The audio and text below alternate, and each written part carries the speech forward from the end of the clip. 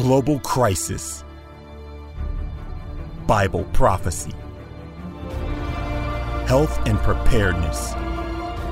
You're just in time. 11th Hour Dispatch.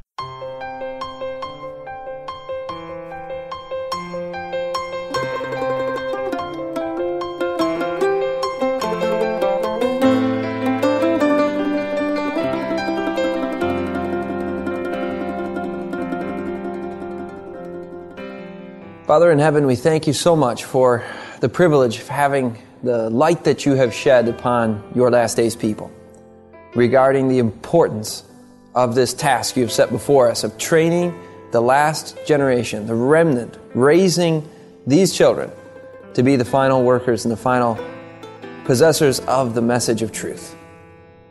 As we look at this next session on balanced parenting, we pray that you would give us the right perspective, that we would have the correct balance regarding all of the difficult challenges we face as parents. In Jesus' name, amen.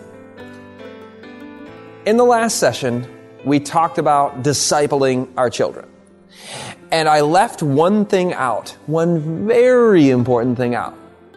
We looked at family worship, teaching them the Bible, praying together continually. We looked at character development, all the different character traits.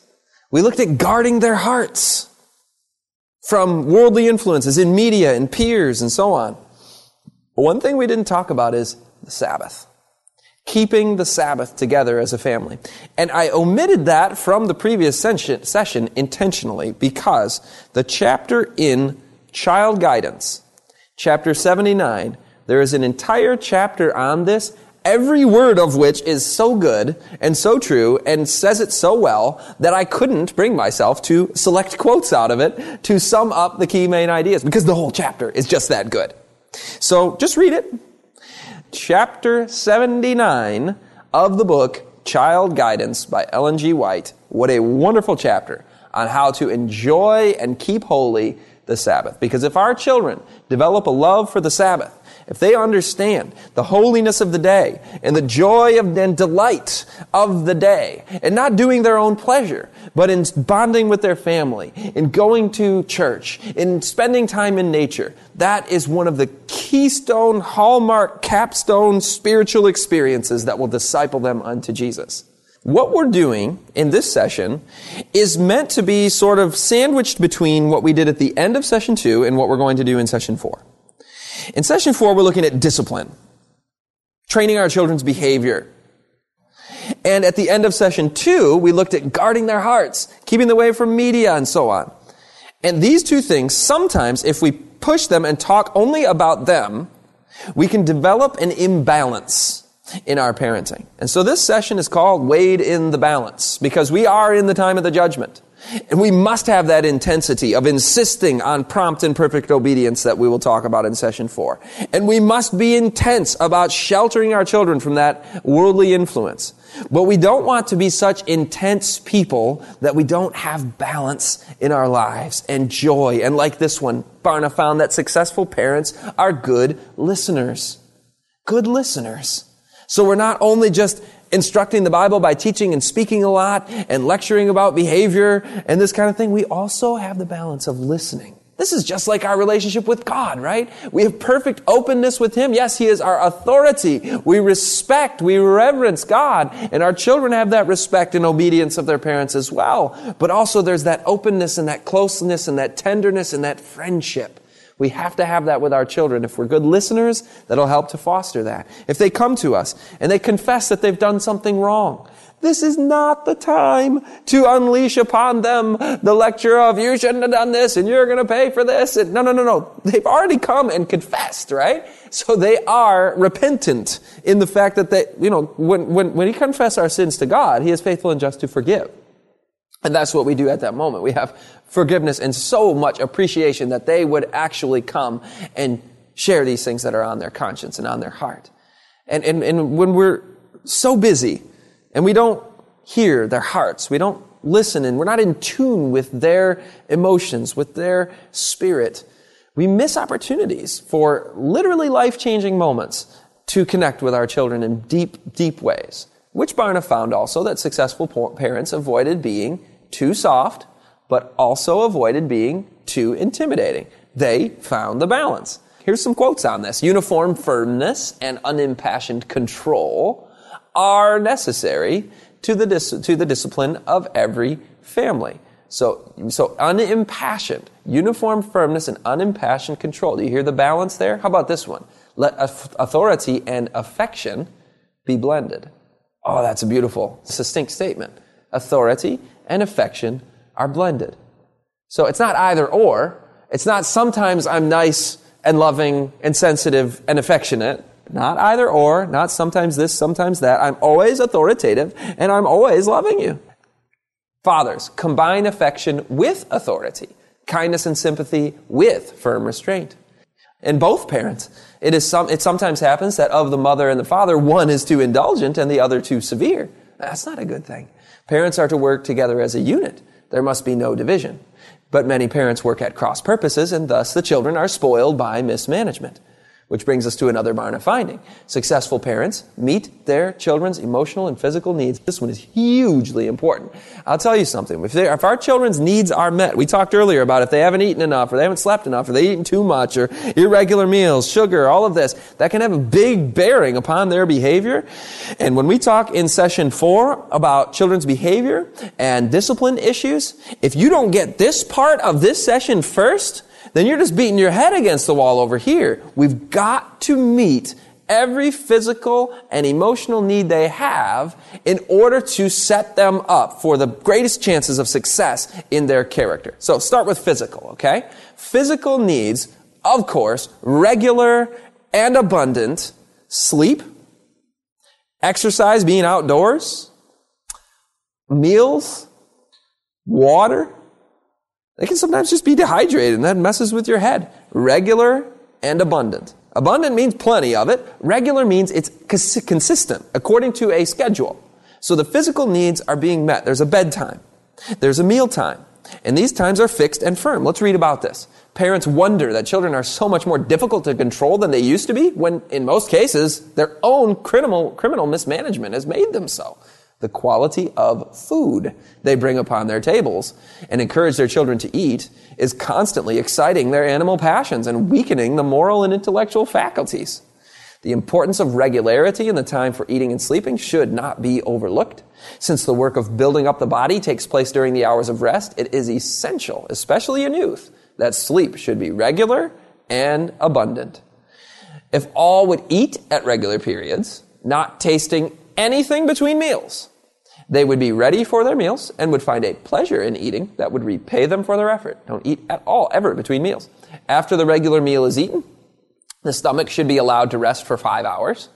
Not a particle of food should be introduced into the stomach until the next meal. Parents, inaction is the greatest curse that ever came upon youth. So if our kids are spending hours a day with screens and in desks and not having sufficient time outdoors and exercising the physical frame that God has given to them, it's the greatest curse that ever came upon youth. That's a strong statement. The health cannot be preserved unless some portion of each day is given to muscular exertion in the open air. I mentioned earlier that basically during the summer and fall and spring months, Levi and Silas pretty much live outside with their mom. And yes, there's housework to do inside too, but they get that stuff done really quick. Dad helps out sometimes with some of that, and they're outside with the maximum number of hours possible. We have our 4-year-old Levi he has personal time. We call it rest time. And he ceased napping, and so we included a part in his day where he has some time, just him and Jesus, just quiet time, rest time, and it's outside. And so he's just outside for 45 minutes, an hour, every afternoon, weather permitting. Just like it says here, small children should be left as free as lambs to run out of doors, to be free and happy, and should be allowed the most favorable opportunities to lay the foundation for sound constitutions. Of course, on their own, but with parents mostly. Equalize the taxation of the mental and physical powers. That means 50-50. That means this is mainly for older kids. For younger kids, the mental and physical powers, it's mostly all physical. But as they get older, you want to have it 50-50 for the youth. You don't want to be screens and desks for all the day. You want 50-50. I get into that in more detail in Undoctrinated, the seminar on true education. So let's get into now some emotional needs that children have. There's a number of emotional needs, and these are very important. The first one, probably the most important one, is your presence, your time. Time. Just being there for and with your children. The maximum amount of time you possibly can. We've talked about that already in session 1. Adversity is another emotional need. And we talked about this a little bit with perseverance, but adversity means that a child needs challenges and needs things to overcome, because that will develop a sense of self-reliance, fortitude, perseverance, etc. So you provide adversity in their life. Children who face no adversity have the same level of challenges as adults as people who face severe adversity, meaning abuse type of situations. So being totally spoiled and never having any challenges in life is just as bad for your development as facing really bad hardships in life. What brings about the best result of a well-adjusted, well-balanced adult is having moderate amounts of adversity. Let the child and the youth be taught that every mistake, every fault, every difficulty conquered becomes a stepping stone to better and higher things. It is through such experiences that all who have ever made life worth living have achieved success. Oh, I like that quote. It is obstacles that make men strong. It is not helps, but difficulties, conflicts, rebuffs that make men of moral sinew. Too much ease in avoiding responsibility have made weaklings and dwarfs of those who ought to be responsible men of moral power and strong spiritual muscle. Another related emotional need is not just adversity, but the independence that they develop from adversity also takes place when they have legitimate choices. I believe that choice is an actual emotional need. In order for our children to become thinkers, not mere reflectors of other men's thoughts, they're going to need to have opportunities to make choice. If everything is only dictated to them, and they never have to make choices or get to have choices in things that are legitimately something that you ought to be able to have some choice in the matter, then they will only learn to be automatons, right? Like Prussian schooling is trying to teach. Now, if we don't allow decision making, this is the kind of home that you could run the risk of having. There are many families of children who appear to be well trained while under the training discipline. But when the system which has held them to set rules is broken up, this isn't to say we shouldn't have rules. We're going to get the balance here, but these children seem to be incapable of thinking, acting, or deciding for themselves. These children have been so long under what kind of rule? Iron rule. Not allowed to think and act for themselves in those things in which it was highly proper that they should. That they have now no confidence in themselves to move out upon their own judgment, having an opinion of their own. And when they go out from their parents to act for themselves, they are easily led by others' judgment in the wrong direction. There are many who believe without a reason on which to base their faith, without sufficient evidence as to the truth of the matter. If an idea is presented that harmonizes with their own preconceived notions, they are all ready to accept it. They do not reason from cause to effect. Their faith has no genuine foundation. And in the time of trial, they will find that they have built upon the sand. So we need to let them learn to draw lessons and discern truth for themselves. You're listening to 11th Hour Dispatch with author, teacher and speaker Scott Ritzmer. For more programs and information, visit 11thhourdispatch.com. What does it take to raise spiritually strong young people in our homes? Well, the George Barna research results are in. Parents who have had actual measurable success, who have raised their children to become solid Christian young adults, these parents loved to delve into matters of faith as a family unit.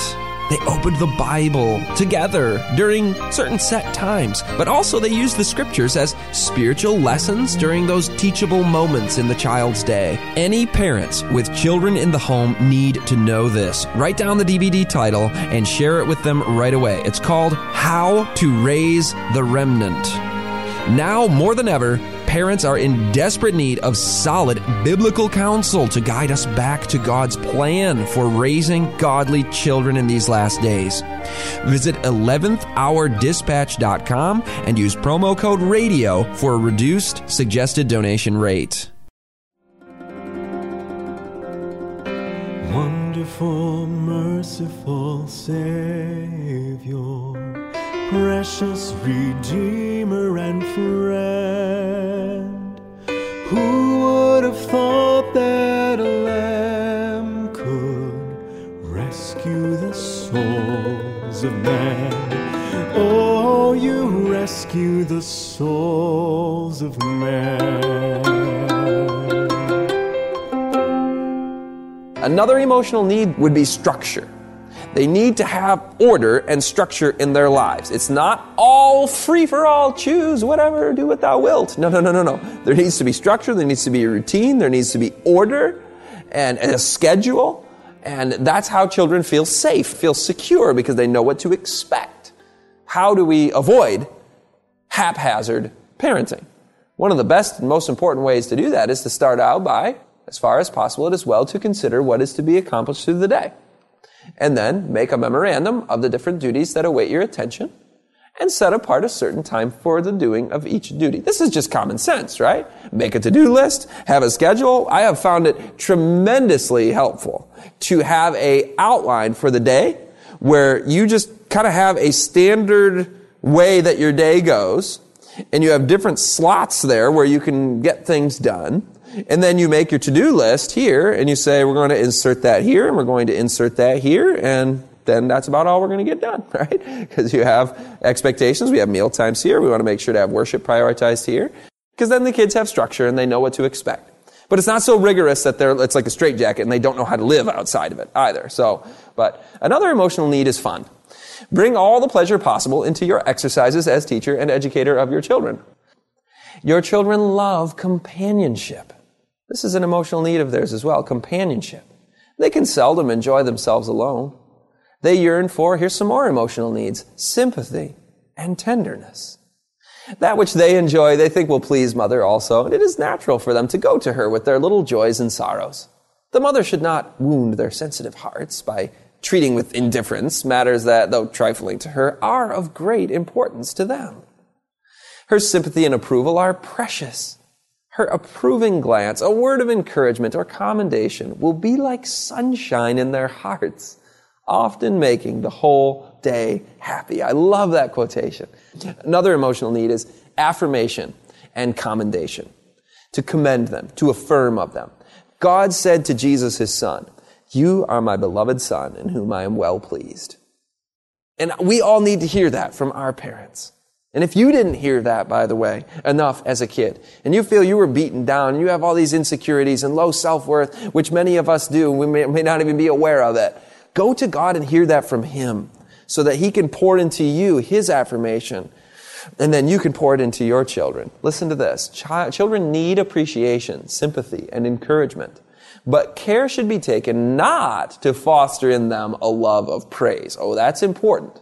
So we're not putting the children on display as prodigies of wit and wisdom and repeating their sayings and exaggerations in their hearing. No, we can commend our children in good conscience by not giving them a love of praise when we commend them for things they've done well, when we thank them. Here's the quote, "Be kind and tender-hearted, showing Christian politeness, thanking and commending your children for the help they give you." One of the phrases I like to use with Levi is I like to say, "Levi, Jesus really helped you do such and such," or "You really had Jesus in your heart there, didn't you, when you made that choice?" And so you give the glory to God, and you can say, "Thank you for allowing the Lord to help you do that." And that way it doesn't become a prideful thing and a love of praise. Another emotional need is that they actually feel accomplishments, that they're not just being commended for things that we kind of make up. I mean, they know when they really haven't done much, and we're just kind of like, sometimes grandparents do this, or we as parents, we just praise our kids, and we just kind of lift them up, and really they haven't done much. But they'll get a sense that they've done something well when they've done something well. So we have our kids doing actual work, accomplishing real things. We talked about the family firm earlier. And so the sense of accomplishment. You feel like you've done something well, and that's an emotional need. Another emotional need that we sometimes neglect is physical touch. There's something physical that happens within our physiology when we hug, when we smile, When we do these things, wrestling on the floor and babies, skin to skin with their mother, these kinds of things actually release bonding hormones that are wonderful displays of affection and not just the physical touch, but just physical affection in general, playing together, all of the fun stuff that we can do, having ridiculous amounts of fun. and that really will help kids bond with their parents so that when we get to this other stuff, it'll be more meaningful. Now, I want to shift gears into another Barna finding on this because successful parents advance their children at a pace that's natural for the children. So we've met their emotional needs, but then we also are challenging them and growing them at a pace that's natural for each child and natural for children in general. And as I think about that, I think about my two and I notice how different they are. I think every parent who has had two has noticed how different the two are.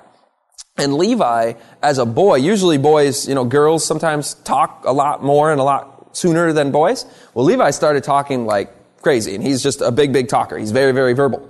Hence the gospel presentations and all those stories, right? That's just part of how God wired him.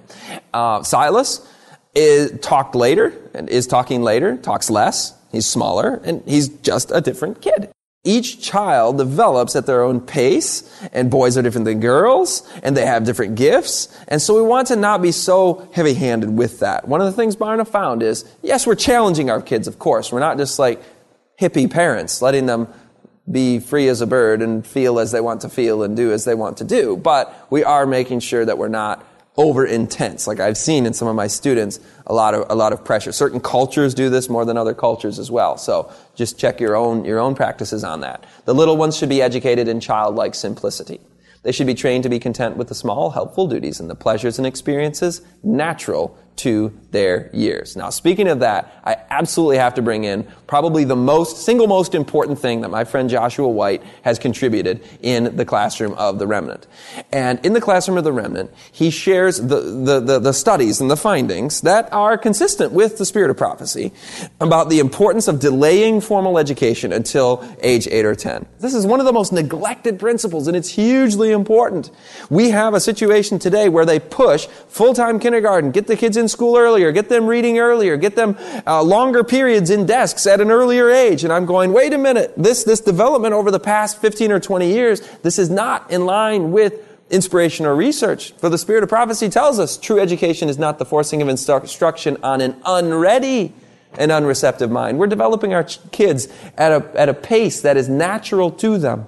And so if they are unready, the mental powers must be awakened, the interests aroused. But not just that.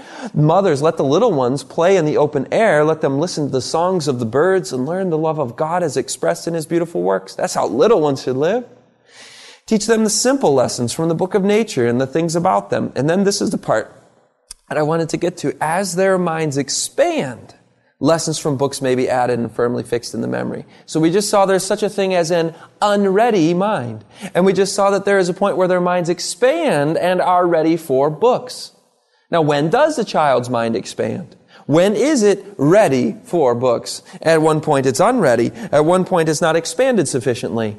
This is really where it comes in. I'll tell you something. Just like Jesus' mind, the powers of Jesus' mind and body developed gradually, there were the laws of childhood. The laws of childhood are in place. And our children develop according to those laws of childhood. Yes, with some variations, as I mentioned earlier. But what about some absolutes? The little children whose limbs and muscles are not strong and whose brains are undeveloped have been kept confined indoors to their injury. So again, there's a time where little children are to be outdoors and to not be kept confined long indoors. Their minds are unready. Their minds are not sufficiently developed according to the laws of childhood. So here's some actual firm fixed year statements. During the first 6 or 7 years of a child's life, special attention should be given to its physical training rather than the intellect. Too much importance cannot be placed on the early training of children. The lessons that the child learns during the first 7 years of life have more to do with forming his character than all that it learns in future years. Now it's going to get really serious. Parents should be the only teachers of their children until they have reached 8 or 10 years of age. Now that's serious given what the latest research is. 2 hemispheres in your brain, right? Left hemisphere, right hemisphere. All of this schoolwork type of stuff, left hemisphere. Right hemisphere, the artistic, the aesthetic, the spiritual. After the right hemisphere is developed, the left starts. So what happens when we urge the intellectual? If we're going, go to school at 5, learn to read at 6, make sure to have your academic lessons and your children in desks and, checking in with the county on that, and let's push earlier academics. You know what we're doing? Spiritual development doesn't take place as it ought to. And Barna actually found that successful parents are sensitive to their children's stress level and burnout factor. So this is related. Let's go to another Barna research finding. College degrees, intellectual and economic advancement were considered secondary to character and service. So he's not, the successful parents who raised spiritually strong young adults, their focus was not primarily on the academic, on the intellectual, on the economic advancement and achievements of college degrees and all of that. These things aren't bad, of course. They're good and important. In Undoctrinated, I share a quote about how we must not let down the standard on the academics. And that is important. But you're actually going to have better academics starting later. I love this one. The more quiet and simple the life of the child, the more free from artificial excitement, and the more in harmony with nature, the more favorable it is to physical and mental vigor and to spiritual strength. To live in the country would be very beneficial to children. An active out-of-door life would develop health of both mind and body. They should have a garden to cultivate where they might find both amusement and useful employment. I've read in Spirit of Prophecy that it is 10 times more difficult to raise children for the Lord in the city than in the country. And we didn't grow up in the country. We didn't naturally love it. It doesn't come naturally to us. When we first moved out into the country, we were stressing over how often we might be able to get back into town. And now we don't hardly ever want to go to town. There's a whole book, by the way, called Country Living. If you don't have that, you need to get that and read through that. Ellen G. White, Country Living. And you will not walk away from that book thinking there's any other place to raise children other than in the country. Let the mother find time to cultivate in herself and her children a love for the beautiful things of nature. We've had to do that. You have to cultivate a love for it. And next to the Bible, nature is to be our great lesson book. To the little child, not yet capable of learning from the printed page or of being introduced to the routine of the schoolroom, nature presents an unfailing source of instruction and delight. Let's close in prayer. Father in heaven, we thank you so much for the blessing and joy of children. And I pray that you'd give us wisdom to make changes where we need to make changes, to prioritize and rebalance how it is that we do life with our kids and with our homes and with our work. Help us, Father, to hear your voice and to train our children to be the final message, to bear the final message of warning and hope to this dying world. Lord, I know that we need to be living in the country not just for the blessing of our children, but also for the difficult times that are coming upon us. And I pray that you'd inspire folks to read chapter 79 in Child Guidance about Sabbath keeping, and also read the Country Living book so that we can seek your will in regard to where we live and how we live with our children. In Jesus' name, amen.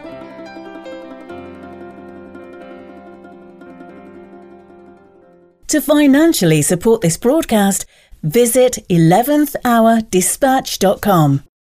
Here's Scott Ritzema with another final minute message.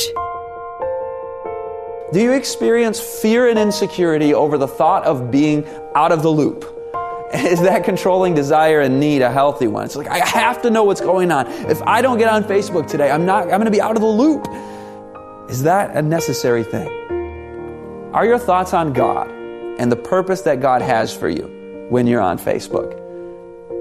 And are you crafting sort of this image, this persona that you want to portray to the world that's different than you, that's not the real you? Maybe you're uncomfortable with the real you, like the gaming culture we talked about, so you create a social networking persona that's not real. You can feel better about yourself on Facebook than you do when you're in a real-life conversation or a real-life social setting. Think about these things. Brought to you by beltoftruthministries.org.